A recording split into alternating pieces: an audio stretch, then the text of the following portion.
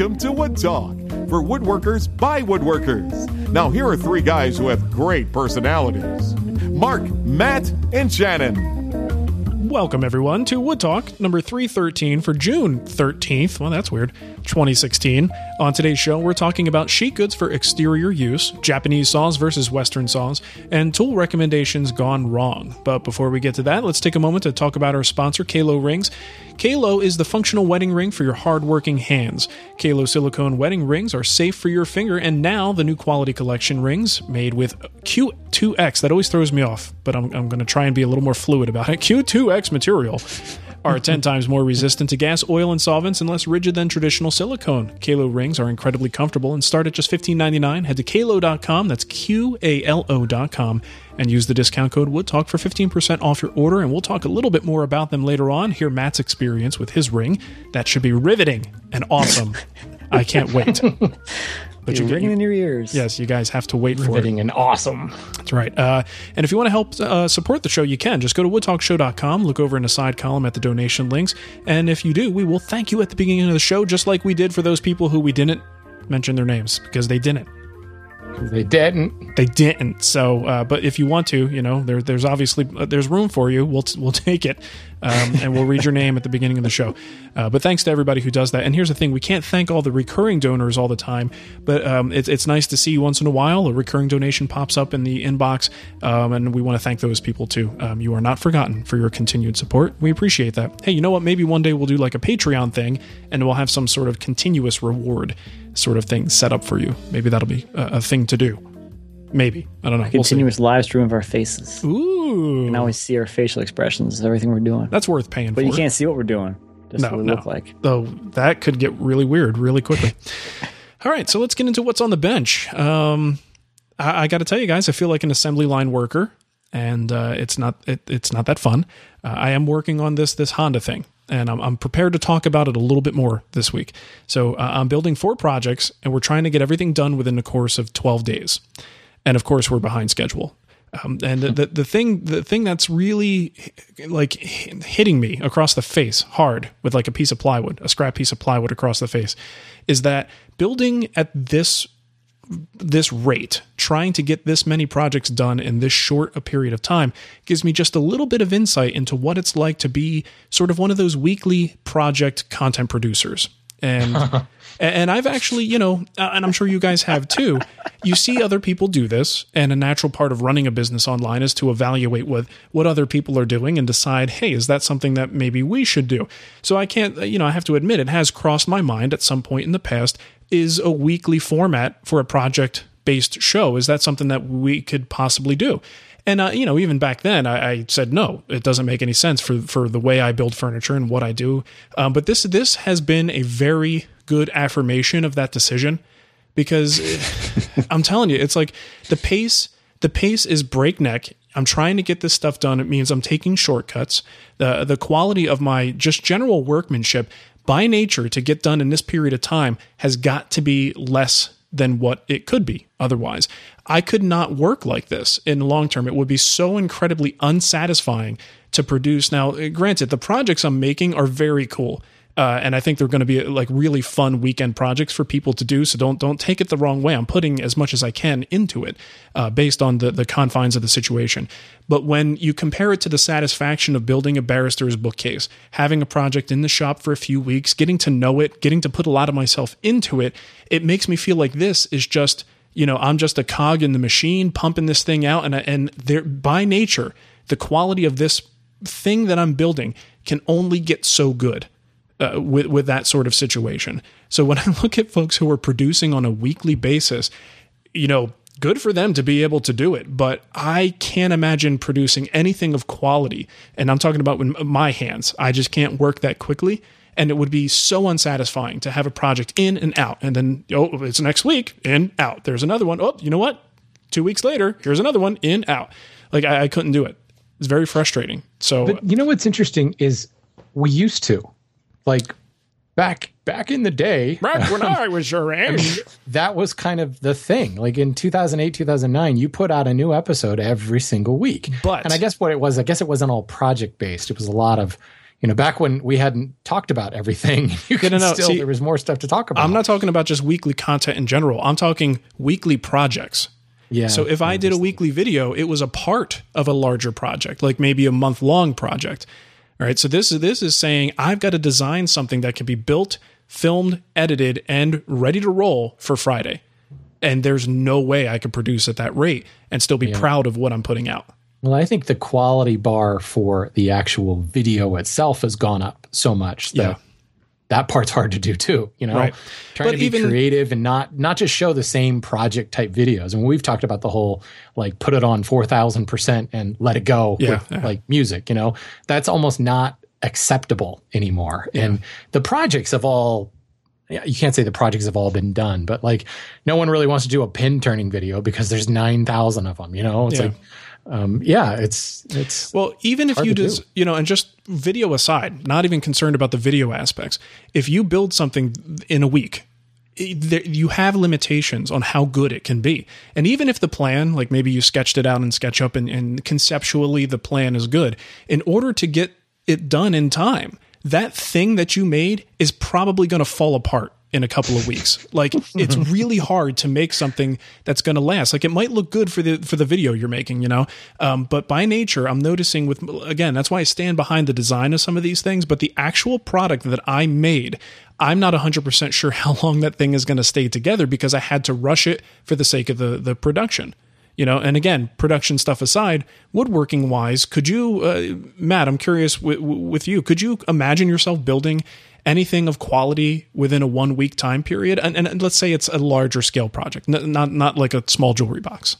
Probably not. I mean, I kind of had that same thought process when I came into doing it full time. Yeah. It's like, or when I started just doing more content on my channel, it was more like, I know that I can't do a project video every week because I don't do projects that even take up 1 week. Most of my projects are multi-month.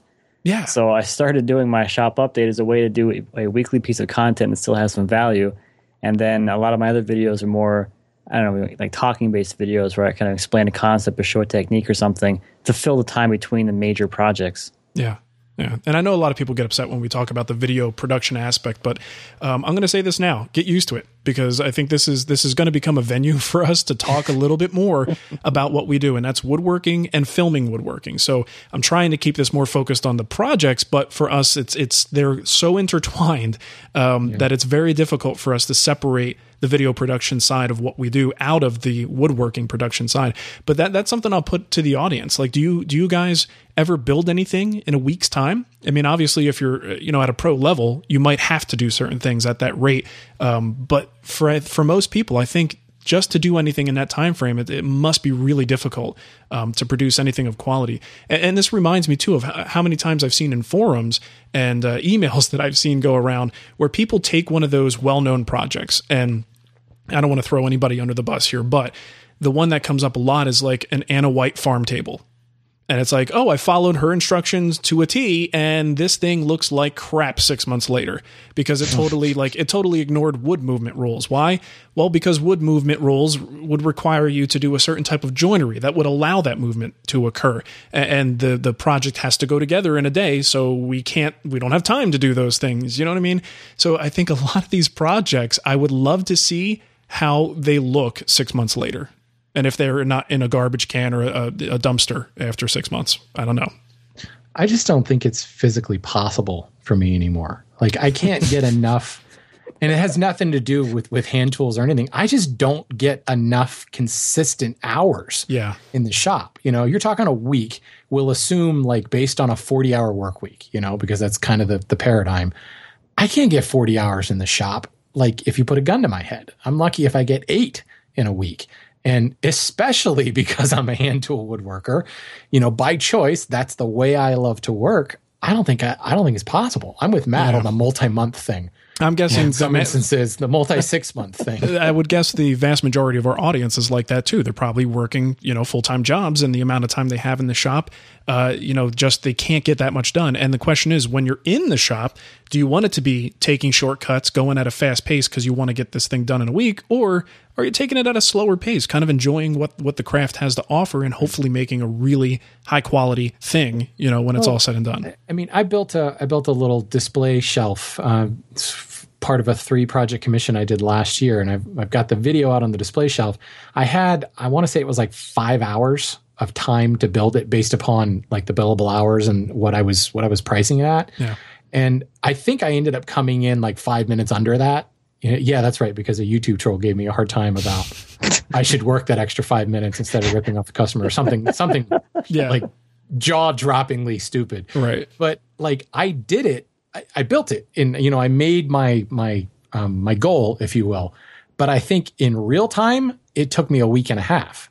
5 hours spread over a week and a half because I was 30 minutes here, an hour there. Mm-hmm. The longest consistent time that I actually worked on the project at one shot was finishing. Yeah. And that was spray a coat, in the direct sunlight. So like wait 2 minutes, Right, sand right. between coats, spray a coat, wait 2 minutes, and that was the longest I ever did. The rest of the time it was 15, 20 minutes here at a time. It certainly adds up to that finished project, but no, there's no way. I wonder if that's a deterrent to people who get started in the craft. Like, let's say they like what, I don't know, for instance, the three of us do, a little bit more longer time investment projects. And if you can only get in there for a few hours a week, it means you may be working on a project for a year.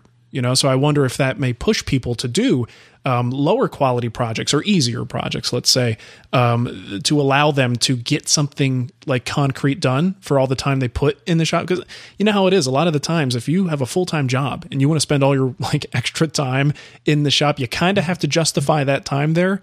I know when I was full-time and was just doing woodworking for fun, I felt like I needed to make things to bring them back in the house and show Nicole, like, yeah, this is why I was in the shop every night this week after dinner instead of sitting on the couch watching TV with you, is because I was building this thing that you now get to enjoy. And that made it okay. So I wonder how hard it is for people to pick the right project that gives them the satisfaction of getting something done in a reasonable amount of time.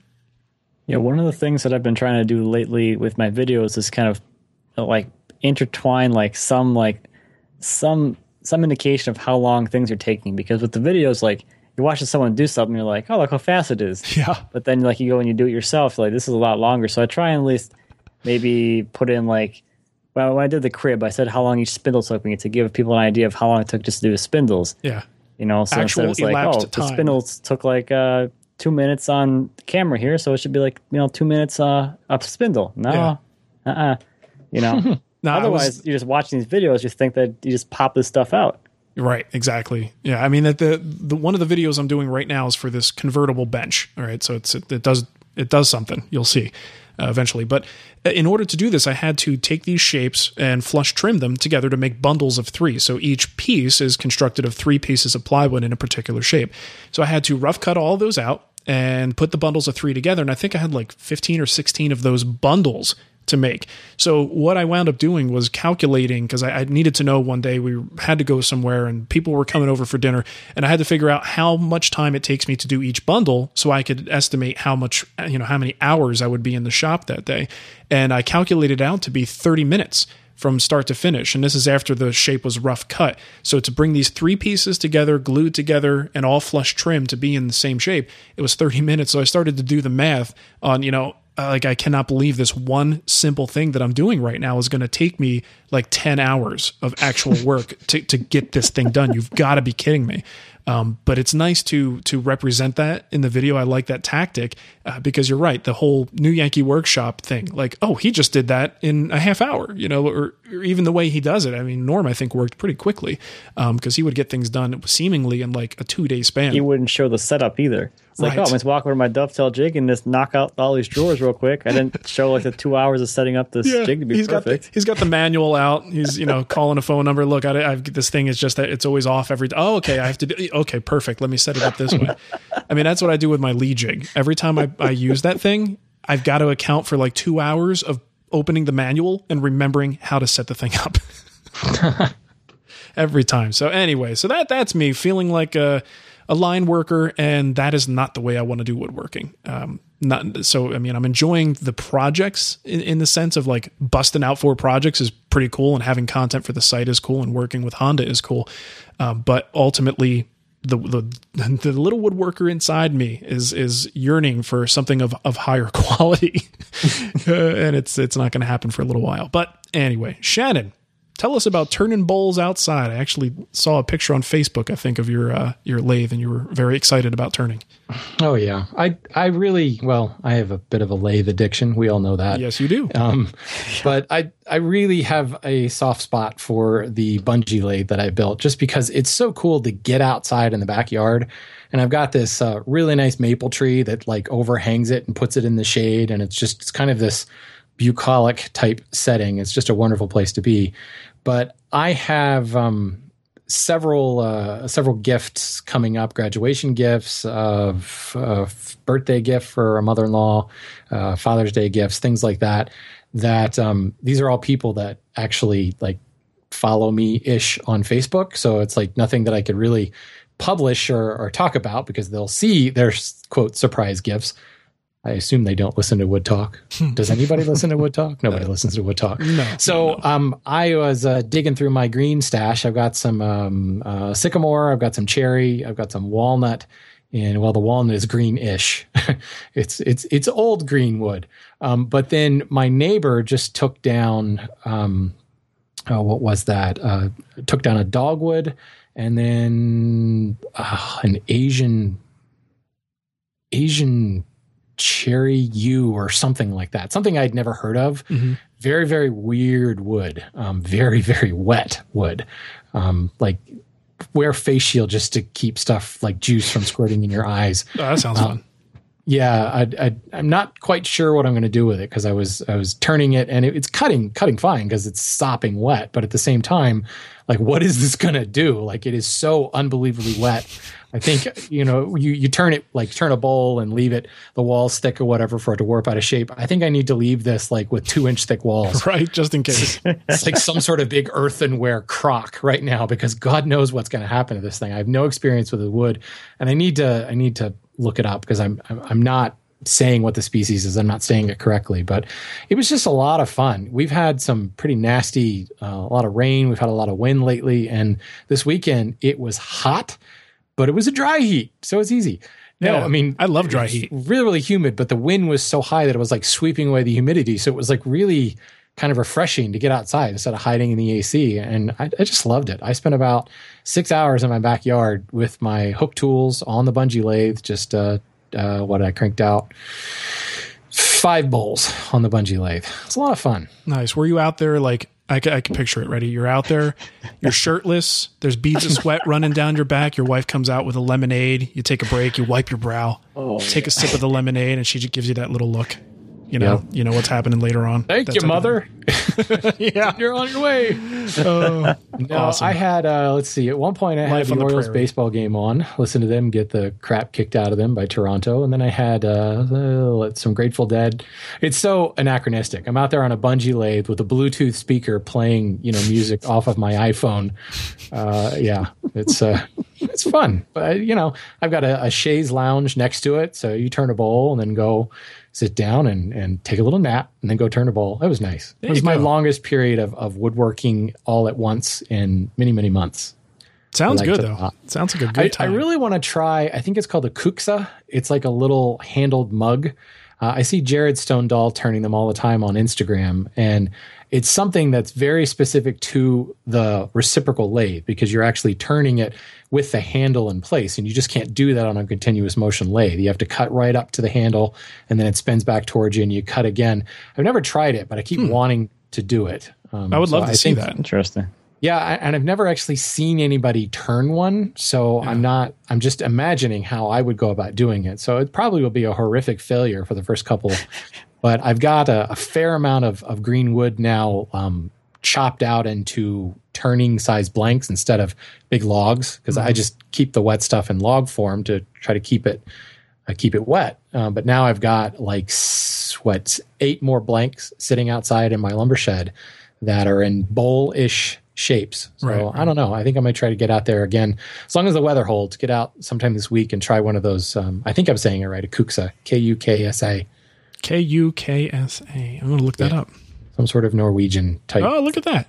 It's like I don't know. It's a little mug.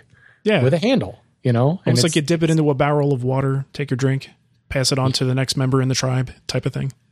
Yeah. Dip it in the barrel of water and dump it over your head in that slow motion kind of sexy time. Right. Just as your wife is walking away, you're like, psh. Since I'm already shirtless with sweat dripping down me, yeah. You may as well. There is nothing better than a wet Shannon. I'll tell you that. All right. Wow. This took a really dark turn. I am so sorry, everyone. Please don't. I don't know, man. I'm into it. I like where this is going. So, Matt, did you keep your clothes on this weekend, or did you go shirtless for the hell of it? Well, I usually am, just because I'm always wearing a sweater. May as well. Oh, nice. You like that? Very well done. Clever. You got me. Cool, man. So what's going on? Oh man. So I think like the last probably like month I've been hauling these giant logs from this log pile, and last week and the week before I went to Toronto, it was the test of the trailer. It was like the weight capacity test. I picked up the biggest thing that I could ever put on the trailer, and then this last week I picked up something that was physically the biggest thing I could fit through the arch, and that was incredibly annoying. Wow. And it was really humid that day, and I was really pissed off the whole time because it was just like too big and it wouldn't fit in these certain places. I kept having to like roll it around and maneuver it with my PV, and I'm not very big, and this thing weighs a lot more than I do. So it was very interesting trying to get the thing on the trailer, but I got it back here. It's a big silver maple crotch. It's like a 3-way crotch. Okay. So it was very antagonizing. Yeah, but worth it. I'm assuming. Did you get a chance to cut the thing? I just trimmed it up a little bit. It's pretty similar I got a maple crotch a few weeks ago. Pretty much the same thing, a little bigger. Okay.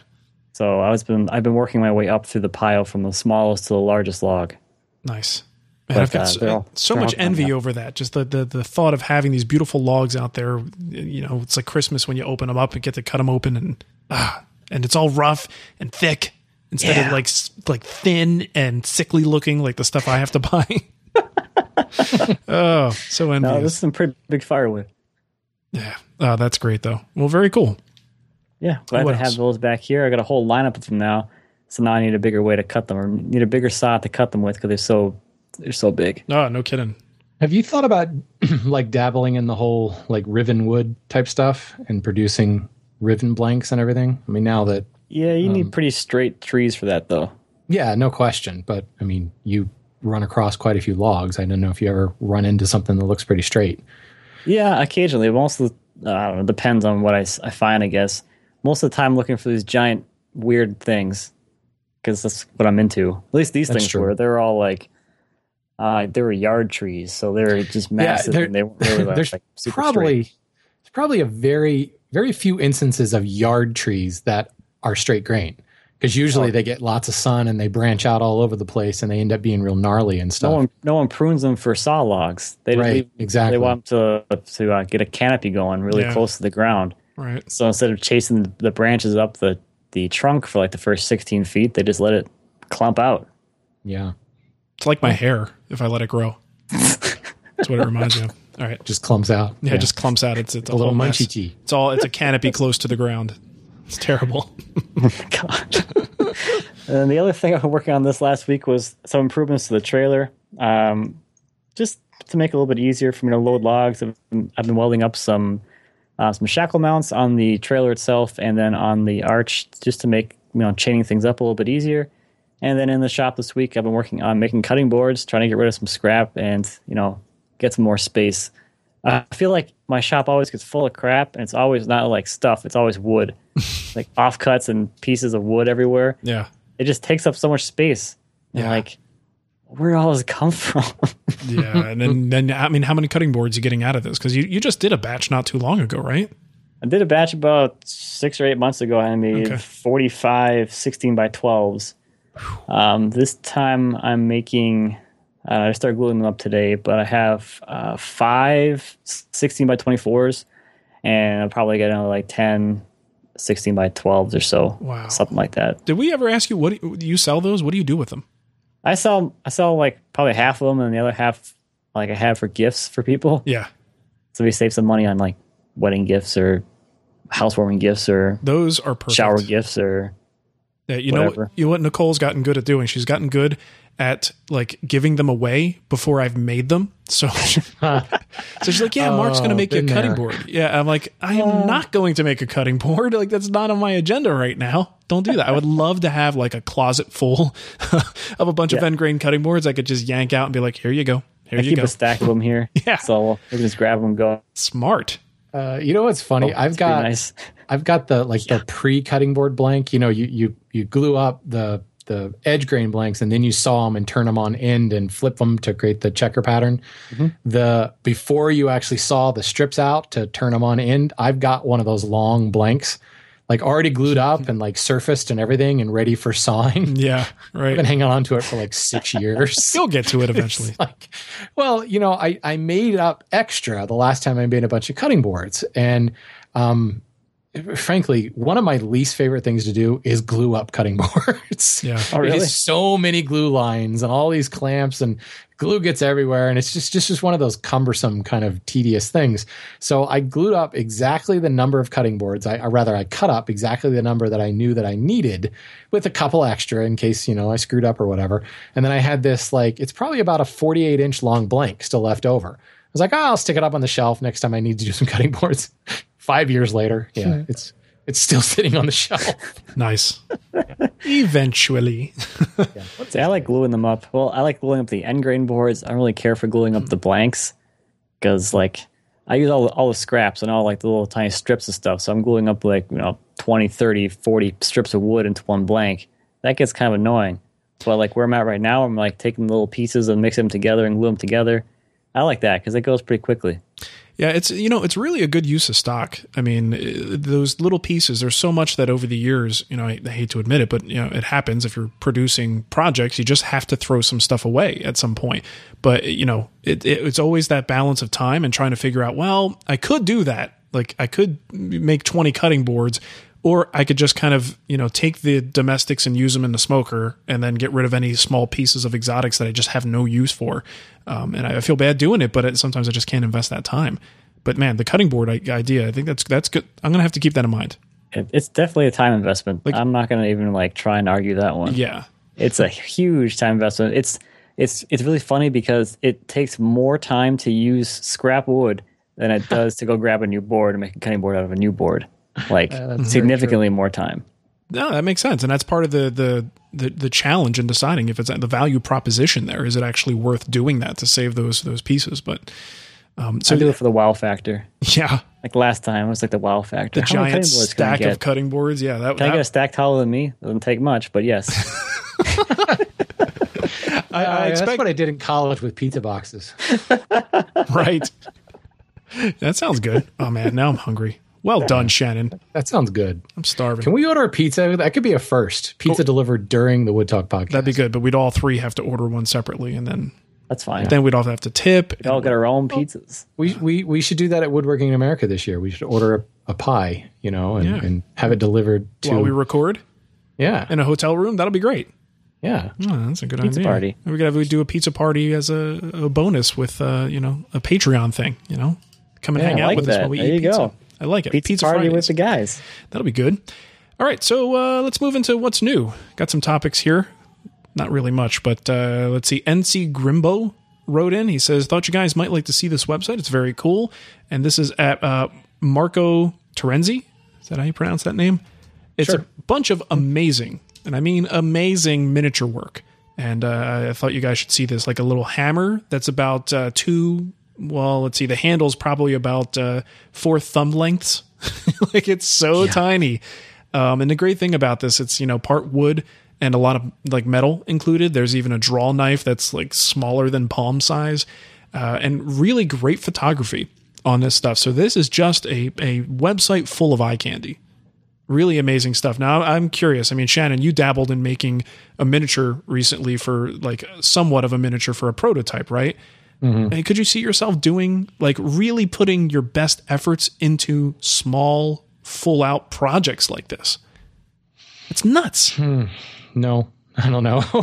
Like I used to love making models when I was a kid. Mm-hmm. So there is something about like the really detailed nature. Like I made an aircraft carrier one time and it was really, really cool to like paint all the little airplanes and put them in place, but I didn't make that. Yeah. You know, I'd like cut them out of like the little plastic like grid and like shaved off the lines and then painted them. But Right. the stuff that Marco does it's breathtaking, frankly. Dude, look at the miniature shop.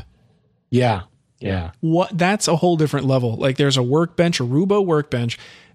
He's got a little saw, and there's even a shot of him sawing with the little baby saw. This is so well done that if you didn't see the relative things that are in there to show you the scale, you'd have no idea that this is not a full-size workbench. Yeah, it's pretty impressive. Yeah, Marco was at Woodworking in America last year, and he had his prototype of his low-angle jack, I think it was what it was. And it was the tiniest little plane. It was like the size of his thumb, and it worked. I hope he's there this year because I would like to shake this guy's tiny little hand. Yeah, see, that's the crazy thing is it's not just a miniature that's really detailed. They're working tools. Yeah. Yes. Yeah, totally. Yeah. And I mean, look at the tool chest. The dovetails on that thing are like a baby's toenail. I mean, like they're so small. Unbelievable detail. This is so good. I'm very impressed with this. Well, I hope to meet that guy. Very cool. Yeah. All right, Shannon, what's this? You had some crap you need to talk about? I don't need to talk about it. I labeled it as not important, but if you want to talk about it, go ahead.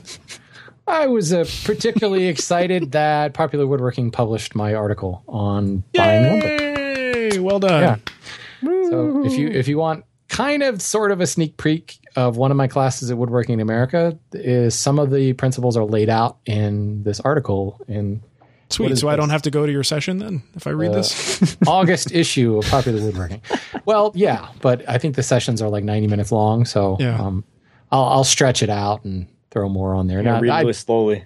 The principles laid out in preparing for a trip to the lumberyard, we're going to turn it into a much more interactive session. And you'll be shirtless, so there's that. Yes, with the kuxa full of water. Yeah. We're going to turn it into kind of a Gallagher concert, so bring plastic sheeting for the first 2 rows. Nice. You're going to turn some of that wet wood, too, so you have like snorkels for everyone in the front row, too? Most definitely. That's going to be awesome, though. Well, congratulations, man. Getting published is always a fun thing, and I don't know if I have an active subscription. I should probably get one.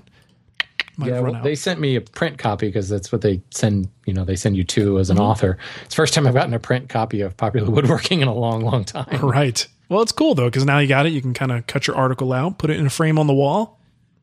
Show your friends and family. They'll all be impressed. That's great. I have to go look for it. I don't even know if I got it. I don't even know if my subscription's still active. That's my problem. I sometimes lose track of it, and I don't know if it is. Do you know what? I don't think they pester you as much as Fine Woodworking does. Like no. When your subscription is lapsing with Fine Woodworking, you know it. Like you can't forget it. I don't think Pop Woodworking is quite as bad. Maybe I'm wrong, but I don't remember seeing much in the way of like offers and come back. They just send me emails for other stuff. That's right. Yes, other ads. Or how about the one-time tool ad that you see 10 times, depending on like what you're subscribed to. If you get the one directly from Woodpeckers that does that. Then you get Pop Woodworking's version. Then you get Highland Woodworking's version. It's so fun when these lists are sold. Woodcraft sounds fun too. Yeah. I mean, so you'll find out like 4 or 5 times about this one-time tool, which might not be one time. Yeah, one time asterisk. It depends. One time this week. Yeah, depends on how much they sell. Cool. All right. Well, we've got a kickback here. Didn't get a whole lot of kickback, but this one is pertaining to the metal cutting miter saw question that we got last week, if you guys recall that. This one's from Andrew. He says, I flipped through an enormous Grizzly catalog and found an item that might be of interest to said listener. The model G8183 4.5-inch angle grinder doubles the versatility of your portable grinder. Oh, it's a stand, I guess, making it the perfect tool for cutting tubing, bar stock, and rebar. It says, I can't recall the dimensions of the metal he'd intended to cut, but this Grizzly tool turns an ordinary angle grinder into a mini cutoff saw. It even has an adjustable cam clamp as a vise. It might be worth a look, especially at less than $30. So there you go. Not a bad solution. Thanks for that, Andrew.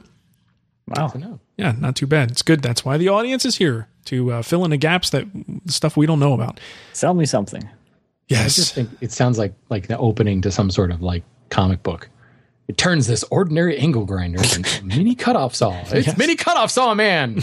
Yes, wait, there's more. I've read about him. He wears spandex.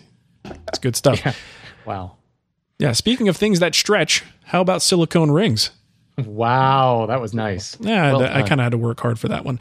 Yeah, let's talk about our good friends over at Kalo. And Matt, it's your turn to talk about it because Shannon talked about his experience so far. I kind of let it off when the campaign with Kalo started, and I am still in love with my Kalo ring. And so you've had one for a while now. What's your thoughts on it? Is it something you think you can work into your lifestyle, your logging lifestyle? I do find that I wear a ring more often now because it's just more comfortable in general. Well, tell me your ring situation. Let's take a step back. What was your ring situation prior to getting the Kalo? Did you wear your wedding ring at all, or was it an occasional? Okay, so you just didn't wear it. I never really wore it, much to my wife's dismay. Okay. So I have a couple of issues with wearing it. The first is obviously scratching it and damaging it. It's 14 karat gold. I thought you were going to say obviously you don't want people to know you're married. Because that's where the obviously went. Obviously, when you're living the hustler lifestyle, you don't want, that's a dead giveaway. Yeah. You don't want any tan lines there either. Plus, I figured after last week's ladies' work comment, I thought maybe this is a new side of Matt that we're not familiar with. I was going to say, I don't know whether it's Matt doesn't want anybody to think he's married. It's maybe Lindsay doesn't want anyone to think that she's married. You never know. It might be the other way around. Anyway, not to interrupt you. So it's gold and it might scratch. It might scratch. And then the other thing is that I have really weird knuckles. Oh. So my knuckles are bigger than the bottom of my fingers. So my wedding ring is actually loose on my finger. Oh, interesting. Which is very dangerous, as I found out the first week I was married. As I was feeding a board back over the table saw after doing a rip cut, the corner of the board caught on the ring and kind of pivoted the board back towards the blade. Luckily, it didn't hit the blade, but I could have thrown that right back in my face. But the feeling of losing absolute control, like I was expecting that board to just flow through my hand like you would any other time. But no, put it through your hand, all of a sudden the board stops and starts going somewhere else. That was kind of scary. Yeah, no kidding, man. I can see why you wouldn't wear one then after that. Yeah, that was a scary one. So yeah, I never wore it in the shop anymore after that. I actively took it off, and then over time I just didn't wear it because I was in the shop often enough where I just kind of like, well, why would I even put it on? But yeah, this last month or 2 months, however long we've had these things, it's been really good. I don't wear my ring all the time, but when I do, I find like I'm actually wearing it outside to like do yard work or in the shop doing something at the bench, or I still don't wear it if I'm doing anything with the power tools because I do have that catch issue. Yeah, sure. Well, that can happen with rubber or metal, so yeah, it's good to be cautious. So I still don't wear it all the time, but overall it's been really good. I've been wearing a ring a lot more. I'm pretty happy about that. Does Lindsay like it? She does. She does like it. Nice. Well, makes her cool. happy. Yeah, of course. So there's that. Happy wife, happy life situation, right? Been very good lately, yes. Very cool, man. Well, I'm digging mine, and frankly, I don't even know I have it on most of the time. It's and I'll tell you what, I actually put on suntan lotion the other day, and then I went to dry my hands on the towel, and I guess I got a little lotion underneath it. I had no idea I even slid the thing off. Like, it's that lightweight. And once I had something like schmutz under it, it was easy for it to pull off when I was drying my hands aggressively. So, that's the cool thing about it is it's so lightweight. You just have no idea it's even there. And I'm not a big jewelry guy. Like, I don't want stuff that I'm aware of on me all the time. And at the ring, my wedding ring, I kind of just got used to it. But now that I don't know that I'd ever want to go back to the metal ring if I could stay with something this lightweight because it's so darn comfortable. One more thing I can add too is that they sent me a few of them. They sent me like a few of them, whatever. Okay. So I have them in different places throughout the house. Whereas like before, like I have like 4 or 5 places where I'd normally put my wedding ring. So I was always like, where the heck is this stupid thing? I had to like go somewhere and I wanted to wear it out. Like running all over the house trying to find my ring. Oh crap, I lost it. Wait, no, I didn't. Now I have a bunch of rings. They're cheap enough that if you do lose it, I don't feel that bad. Yeah. I mean, so they start at $15.99. You could have multiples around the house. You could have different colors, depending. You want to be fashionable and sort of match it up to whatever you're wearing. You can do that match too. Your socks. It would see, but that's why I always have black because it kind of goes with everything. And black works for me. But anyway, if you want to check them out, go to kalo.com. That's QALO.com. Use the discount code WoodTalk. And you'll get that 15% off your first order. Highly recommended, guys. The 3 Wood Talk guys are sporting them. They're very nice, lightweight, and they definitely up the safety factor for sure. So check them out. That's Kalo. And we've got a voicemail here. And this one is from Joe. Let me see if I get that queued up. Hopefully it's loud enough. Hey, what's up, guys? This is Joe from Connecticut. Had a quick question on maybe a two-part shop. Just getting into woodworking. I have all my mechanical stuff in the garage, and it's only a one-car detached garage, but wondering what you guys thought about having just my bench and maybe hand tool stuff in the garage, in the basement, and keeping the garage separate. Just wondering if it's a good idea, bad idea, if there's pitfalls, downsides to it, or just say screw it and take over the garage. Keep up the good work, guys. Thanks. Bye. All right. So Joe is contemplating a two-part shop. And this is not a novel idea. I've heard of people doing this before, at least considering it. In fact, Tommy Mack is building a new shop on his property, and it's 2 floors. And I think he's having a similar setup where like upstairs might be like office space and hand tool area. And then the more heavy stuff that you don't want to lug up steps is going to be on the bottom floor. And and this is not to begrudge anyone who does this, and I would love to hear from people who do to understand a little bit more about it. It sounds like a nightmare to me to have, like, because I don't know about you guys, but I'm throughout any particular project, I am back and forth to the bench, to the power tools, back to the bench. And, maybe it's the hybrid sort of style of woodworking, but a lot of people do that. To me, that sounds really difficult to have to move project parts back and forth between these two areas. Does this sound appealing to either of you? It I used to sounds do this. really appealing, but I'm always hesitant for the exact reason you just said. And I think there is something of like the romanticized hand tool thing. So what sounds appealing? Just having just sort of a hand tools only area that looks like a Lee Nielsen store? Yeah, I guess. I would love to be able to move like my planer and my dust collector like into a separate room and have that kind of machine room room. Okay. And that's all I would move, because I'm not back and forth like you are. I'm at the bench the whole time. That's the center of my shop. No, you're weird. But if I am using the planer, the power planer to mill lumber, that's usually kind of its own little process. And then things move to the bench and I do the work that I need to do there. So I could really see, I'm in my garage. I don't have another space to go to, but if I were to build like a standalone shop, part of me thinks it'd be fun to move all of my hand tools and my workbench like out into the standalone shop, and to leave the dust collector, leave the thickness planer, and then like leave like my finishing stuff. So I've got like a separate finishing room too. But you're talking one floor. Annoying. You're talking one floor though, right? Well, in my mind, I'm thinking 2 separate buildings. But still on the same floor. I'm talking, to me, the difference maker here is the steps. Yeah, true. So Matt, I heard you say that you actually had that situation before. Tell me about that. Yeah, so on the last 2 shops I had, when I started woodworking, I was in a rental. So I had a house, so I had the basement and then the garage. And at the last shop that I was at, the garage had like power tools in it, and especially because it was the winter time, I used the basement for like the hand tools and like the assembly and stuff, because it was a lot easier to just go down the basement. It's already heated. I don't have to like go up in the shop and turn on the torpedo heater and try and get that place warmed up or whatever. Sure. So it was a huge pain in the butt, like huge pain in the butt. Yeah. Like extremely annoying. And then before that, I had a 1-car garage, and then I had the basement as well. And the garage had the table saw and like my chop saw. And that was a little bit better because I would like go out there and cut some pieces down and like bring it down to the basement and do all my joinery, my assembly and stuff down there. But oh my gosh, if you're like, I need to go and cross cut these pieces. Okay, I'm gonna go back outside again and then come back downstairs again. And then, it's too short still or too long still. Back upstairs again. It was good exercise. I mean, there's that. I guess. Speaking of things taking longer, that's why I was walking around all the time instead of actually getting stuff done. I would love to. You bring up a good point about the weather, though.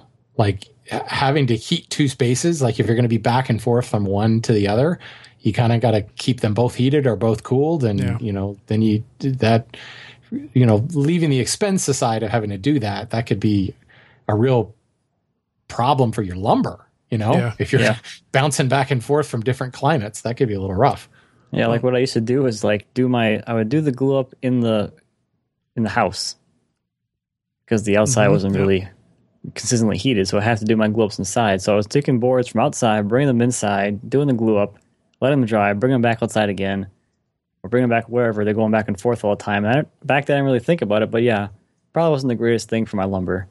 I think I would rather work in a smaller space and make do with all of my tools in a smaller space than be a little bit more spread out and have them on 2 floors. Yeah, there's a reason why I have like a 1-room shop now. Yeah. Interesting. Well, you know what? I would love to hear from people who do this. I might even talk to Tommy and find out his justification, because he's building from scratch. You know, so I don't know if maybe he has limitations in how big the footprint can be. So the only thing to do is go vertical, or, you know, what the exact justification is. But that doesn't sound like, to me, it doesn't sound like the ideal setup. But he's an experienced woodworker who, you know, I'm curious what his opinion is and why he does that. Maybe I'll give him a call and find out. Maybe I'll get him on the show. How about that? That'd be cool. I mean, I think if you're just putting like an office or like a design space, Totally. Like a little gallery or something. That's awesome. Yeah. You know, that's like go upstairs, sit down in a comfy chair with like a drafting table, you know, turn on some music and just be creative. Yeah, that makes sense. Yeah, I can totally see that. Maybe a space to stick some lumber and, like, if it gets hot up there, and use it as a kiln. Right. In the attic. But yeah, an actual working space, I could see that being difficult going up and downstairs. Get old quickly. And hey, if you want to leave us a voicemail, you can. And I'm going to mention this from now on at the voicemail, just in case anyone gets the urge to call us in the middle of the show. You can get us on Skype. Our name is Wood Talk Online. And you can also call the phone number 623-242-5180, and we'll play your voicemail on the show. So let's get into our emails here. Got a couple of them we'll get through fairly quickly. Tim wrote in and he says, certain species such as cedar, white oak, redwood are better for holding up out into, I'm going to read this like a dummy here. They're holding up to outdoor conditions. What sheet goods, if any, are good choices for outdoor applications? Now, for me, the only outdoor-esque sort of plywood that I've ever used was like MDO. All right, so imagine sort of like a paper laminate outside layer over plywood. And I'm assuming they also use adhesives that are going to hold up. And this is kind of the stuff that they use for signs, like you see on the freeway, that type of signage. So Shannon, being the lumber dealer guy, what kind of outdoor sheet good options do people have? This is a real difficult one, because there's so many different terms and so many different products out there, and invariably they tend to all get labeled marine grade plywood. Okay. All right. And it's like, I need some marine grade plywood. And it's like, well, what kind of marine grade plywood? I don't know, marine grade plywood. And you immediately think, well, I'm not building a boat. You know, why do I need marine grade plywood? I just need to build like a table or something like that. Mm-hmm. The industry as a whole will label everything as marine grade, meaning that it's meets certain tests of waterproof and boil-proof glue. But at its basest, there's like Douglas fir plywood. Doug fir is pretty resistant, a pretty good exterior species on its own. So you build the sheet entirely out of Doug fir, and you use a good waterproof, boil-proof glue to put it all together. But Doug fir plywood, that's great for like, hammering up to the side of your house when the hurricane comes a-blowing. Right. It's not flat. It's not, stable. It maybe he's going to have lots of voids and stuff, but the raw material itself is a pretty good exterior species. So it makes a good water resistant, weather resistant type plywood. So for something kind of construction based, where you might end up cladding it with something else, or it's just a temporary type thing, Douglas fir, sometimes it'll be called exterior plywood. Sometimes it will actually be called marine grade plywood. When you get into the real marine grade stuff, and this is where if you're building a nicer piece of furniture, or you're building something that actually goes in the water, like a boat, you want real marine grade plywood that's going to have, and this is where things get difficult, is there's a series of regulations and standards that people used to adhere to called British Standard 1088, British Standard 6566. Don't pay attention to those numbers because they did away with them. I don't know why, but everyone still cites BS 1088 is like the gold standard for marine grade plywood. And it has very, very stringent regulations that mean that it will not delaminate. You can like stick it under the water and it's totally waterproof. It will have no seams in the veneers. So you're always talking about a peeled log rather than like quarter sawn, sequence matched. They're always peeled so that you don't have any seams, because obviously seams is where water can get through. So once you start getting into real marine grade plywood, Meranti plywood, Akume plywood, Hydrotech, Marine Tech, those are all brand names. You get a beautiful sheet. Really beautiful, ridiculously flat, ridiculously stable, 100% the same species throughout in most cases. And again, no seams, so no voids whatsoever. But you're also talking about $150 to $280 a sheet. Whoa, geez. So, and then you get into like the, super hecked out Brunzil, all 100% Sapele, and you're in the $300 a sheet. The people that use this also build $15 million yachts. Yeah. So, the cost of the plywood is a drop in the bucket when the, one of the 7 engines costs more than your house. So, it's why would you skimp at that point? Why would you do nothing but the very, very best? So what about the average Joe wants to build, a barbecue stand or something, or a cabinet that's going to be outside? Yeah. Is the best option to simply buy a good quality plywood and then coat the crap out of it with a marine grade varnish or something? I mean, I do think that there's some merit to that, especially if you're using like the CPE stuff, the epoxy stuff. But right. That stuff's expensive. Well, the finish alone would probably be more than the plywood you put into it. Right. So the point is, you really have to weigh. You can add some weather resistance by finish alone, but you're talking about film finishes, which, as we know, film finishes, stuff gets under the film finishes, and you have to renew them, and that can be kind of a nightmare to do. So you may end up spending just as much by buying a bunch of finish to put, 5 coats of a thick whatever finish that might give you trouble because it doesn't apply well because it's really thick or whatever. You can buy middle of the road marine grade plywood. Meranti plywood is a good example of that. One of the brand names would be Marine Tech and Hydrotech. They're made by Jobert.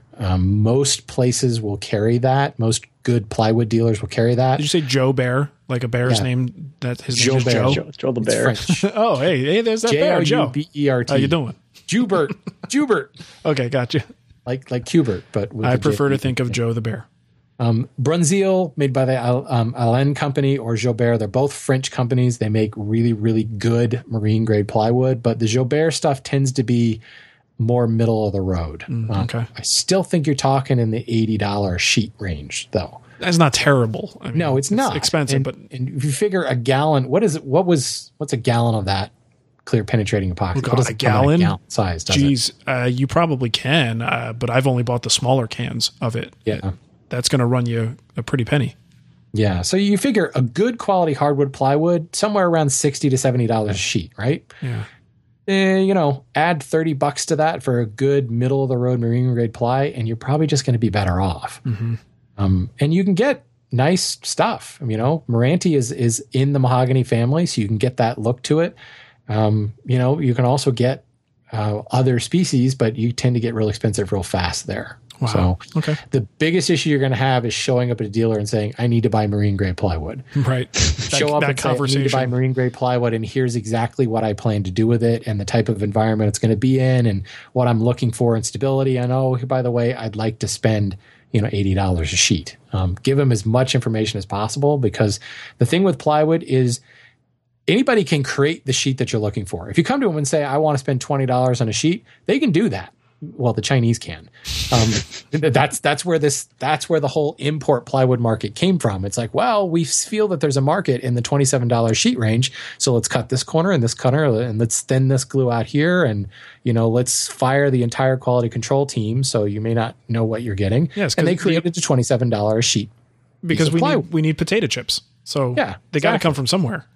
So a lot of times going there and saying, I am prepared to spend $80 for the sheet, that actually can go a long way, and it flies in the face of everything we've been taught about negotiation. You don't want to throw that number first because you're going to pay for that. Well, something to be said about that. If you know that I bought a good sheet of plywood in the past and I paid $75 for it, well, to get the same sheet of plywood, you probably should pay the same amount.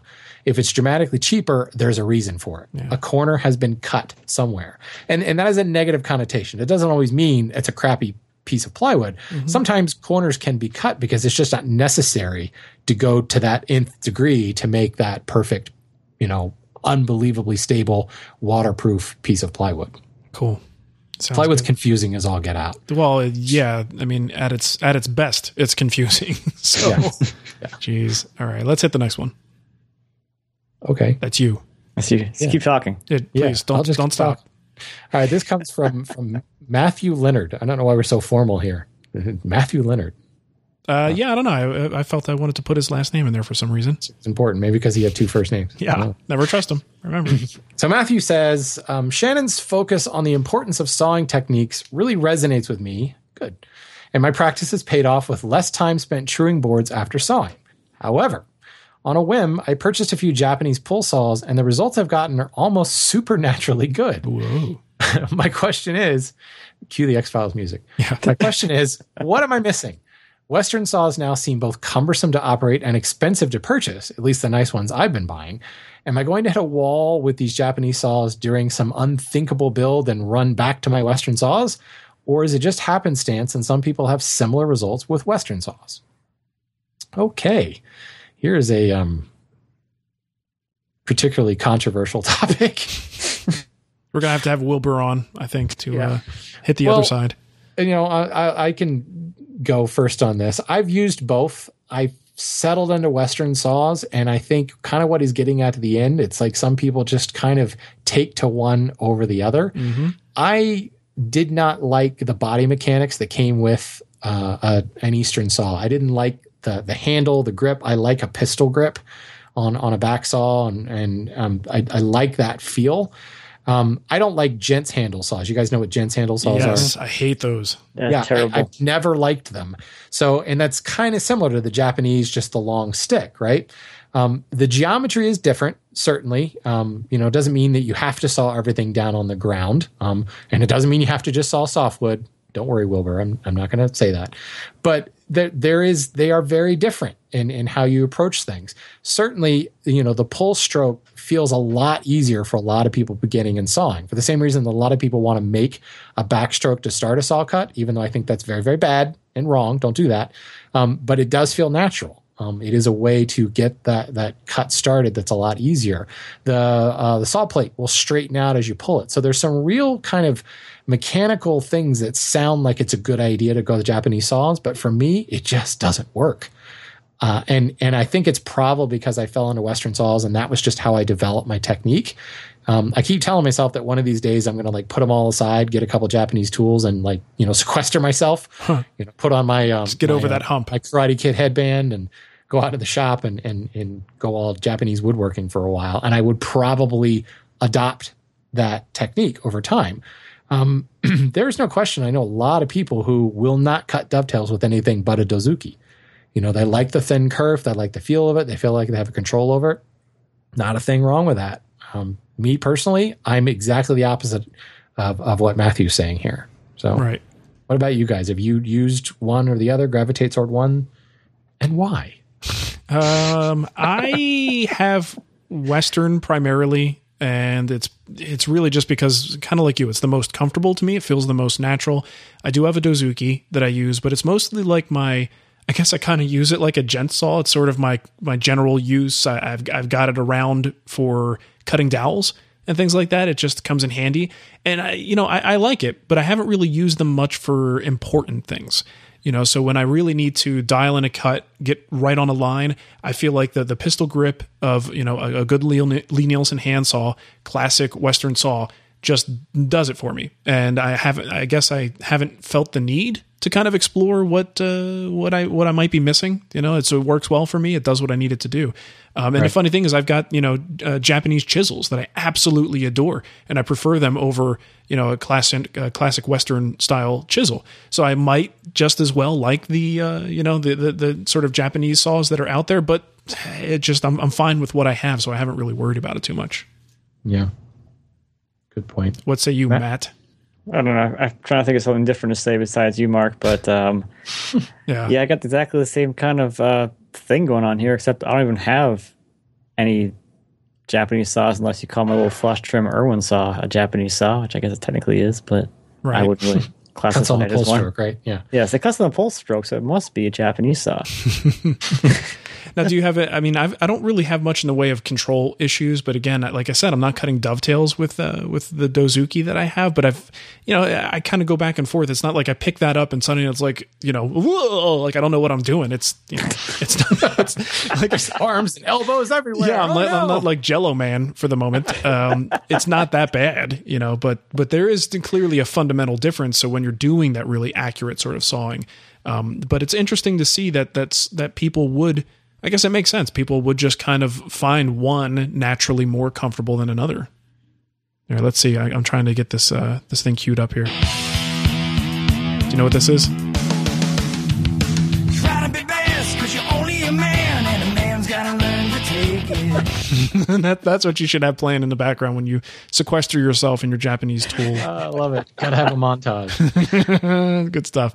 I'm going to get into like playing copyrighted music on this show just to see how far I can go with it. Yeah, right. Probably pretty far. Where they shut us down. We don't have that big of an audience. Oh, it's great.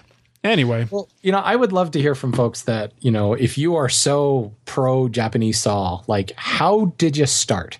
And I have to wonder if that's where it comes from. Like, well, Yeah. That's what I got started, and I just, if it ain't broke. I admit to being a little attracted to the bling of Western saws, but at the same time, there are some beautiful Japanese saws out there.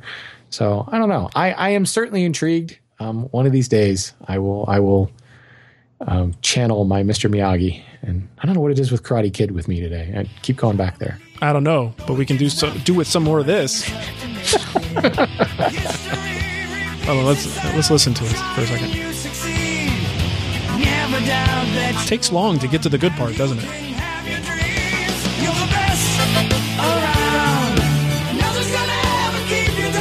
All right, that's good stuff.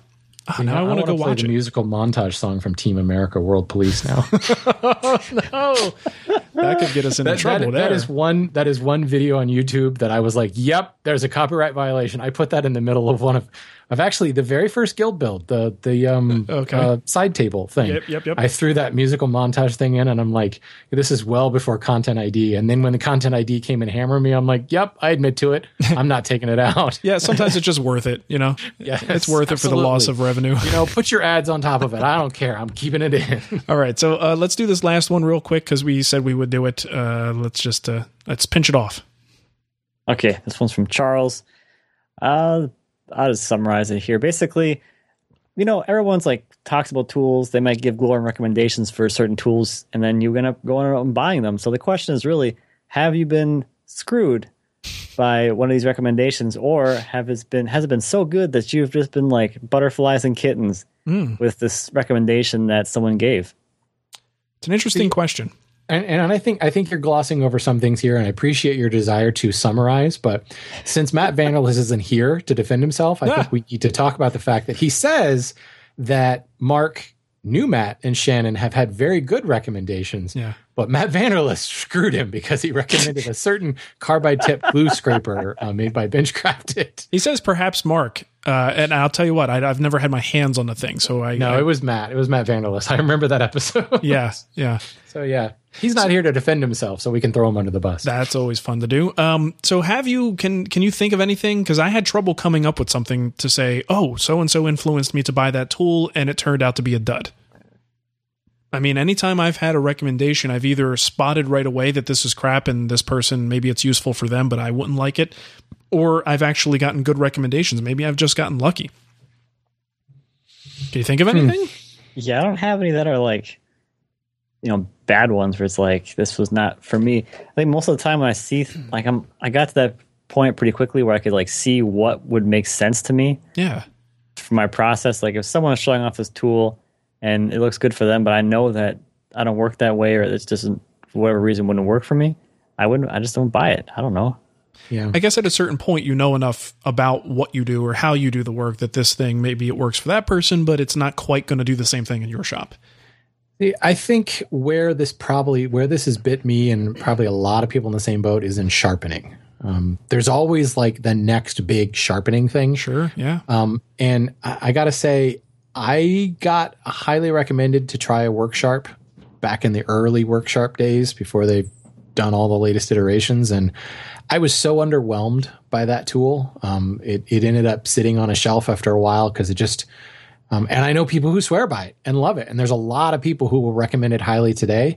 Just didn't really do anything for me. And I could even go so far to say the Tormek was the same way.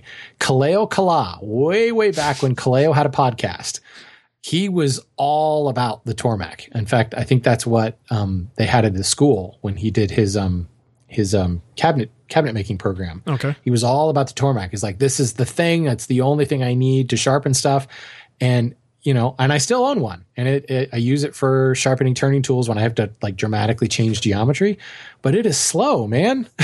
It's slow as dirt. Well, and it's a whole process because you got to fill the little trough with water, and you got to be ready to like, okay, today's sharpening day. Yeah, and I think it's less that like the Worksharp or the Tormek are bad tools; they just don't fit my way of doing things. Well, it's a system you have to adopt and be ready to go to it. I don't like systems, man. I'm a sharpening anarchist. Screw the system. Yeah. The anarchist sharpener. I'm going to take that before Chris Schwartz does. I'm sure he's got everything already under, it's under the, what's the name of their company? Lost Art Press. Lost Art Press. There you go. It's under their. How ironic would that be to trademark anarchy? Yeah, that would be. Think about that, people. It doesn't make sense, does it? It's deep. That was profound. That was interesting. If I do say so myself. Yeah, so I can't think of anything bad. I'm trying to think of anything on the other end of the scale, something that was recommended to me. I probably have a lot of things. I mean, this is going to be a boring answer to the question. There's a lot of things that I've had recommended that I go, yup, this is as awesome as that person said it was. I think the problem here is we're probably the people who are more likely to make said recommendations, right? So people there's are the answer, folks. You tell us. Yeah, let us know. Have we not done you justice in a certain recommendation, or are we usually pretty accurate? I think that's the thing is not being really attached to any major company in a sense. Like we're all independent. It becomes very easy to give our honest opinion. And I'll tell you that, the truth, there's times where I was uncomfortable giving a recommendation for a tool. So I bowed out, rather than throw a company under the bus, I just kept quiet about it. And maybe that's not ethically right to do, but it felt at the time like the smart way to go. But I will never praise a tool or anything for that matter that I don't truly believe in. And I think that saves you from getting in hot water in situations like this. It just doesn't make sense. The way things are online these days, you can't get away with that. You recommend something just because someone paid you to do it, and you're gonna be in hot water pretty soon. I mean, people will call you out quickly with that kind of crap. So you got to be careful. Yeah. See, I think the other thing is in my formative days as a woodworker, there wasn't a lot of content online. Yeah. So we had to, go off of magazine recommendations or a lot of times just trial and error. So I've bought a lot of crappy tools, but the only recommendation I had was my own. Yeah. I've bought some really stinky router bits in the past thinking, why did I do that? But it was more of, hey, the price is right. I got to have them, Yeah. Because I saw Norm use it God, what were those guys? The old Router Workshop.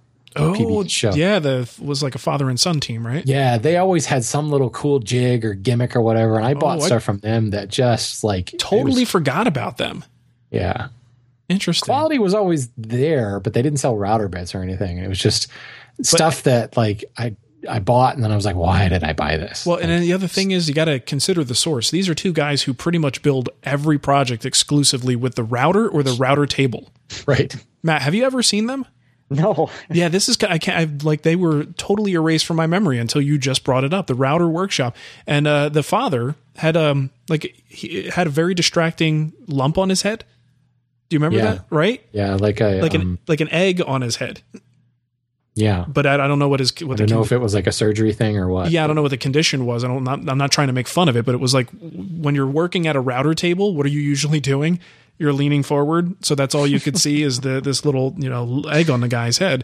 But I just remember that. Yeah, so this was I don't know how long ago it was, but it's definitely while like New Yankee Workshop was still popular on late PBS. 90s, early 2000, I would say probably. I wonder if there's any videos online. What is it? The Router Workshop, right? Yeah. Yeah, you have to check it out, Matt. If you can walk down memory lane there. Well, I mean, definitely look this up. They've got something on YouTube at least. It was kind of interesting because you're right.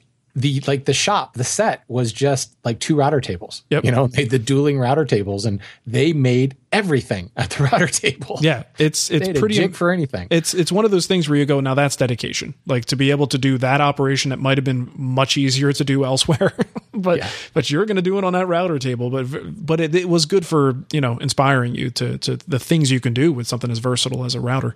183 episodes of this? Yeah, yeah, it's old school, man. Go check it out. It's good stuff. All right. Cool. Well, there you go. We're giving the youngin some tips here. I like it. Yeah, great. The tip is watch a couple episodes and then stop. Yeah, let us know what you think. Let us know if you get through the full episode. That's the question. Oh, All right. watch now. All right. Yeah, good stuff. All right. Well, if you want to support the show, you can. You could set up a recurring or a one-time donation over at woodtalkshow.com. You can get yourself a Wood Talk t-shirt. Just go to TWWstore.com. Just doing this off the top of my head, and it's not going very well. You can get a t-shirt there.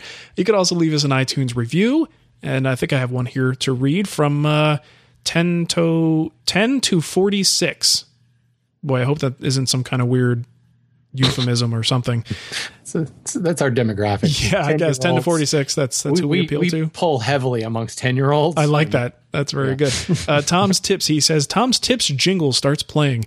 I have to agree with the other reviewers. The comparisons to Car Talk are inevitable. The show is becoming a classic, and it's because the hosts make topics seem fresh, even when revisiting subjects from past episodes. I'm still working through the... Say what? We're fresh. Yes, that.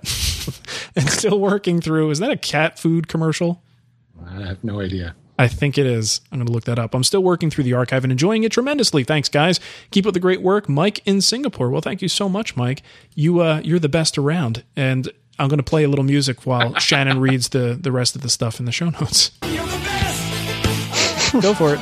All right, folks. If you have comments, questions, or topic suggestions, you are the best around. You can be the best around if you contact us on Skype. Our username is Wood Talk Online. Our voicemail line is 623-242-5180. Or you can use our fancy contact form at woodtalkshow.com/contact. Go to our website, leave comments on these posts at woodtalkshow.com, or you could be the best around by going to thewoodwhisperer.com, renaissancewoodwork.com, and mattkimono.com. Nice. I forgot to tell you I shortened that a little bit at the end. I took a few extra things out that didn't need to be there, so... Okay. Yeah, read it and you'll see I shortened it. Sorry. Oops. Should have told Surprise. you. Yeah, surprise. All right, well, thanks for listening, everybody, and we will catch you next time. See you later.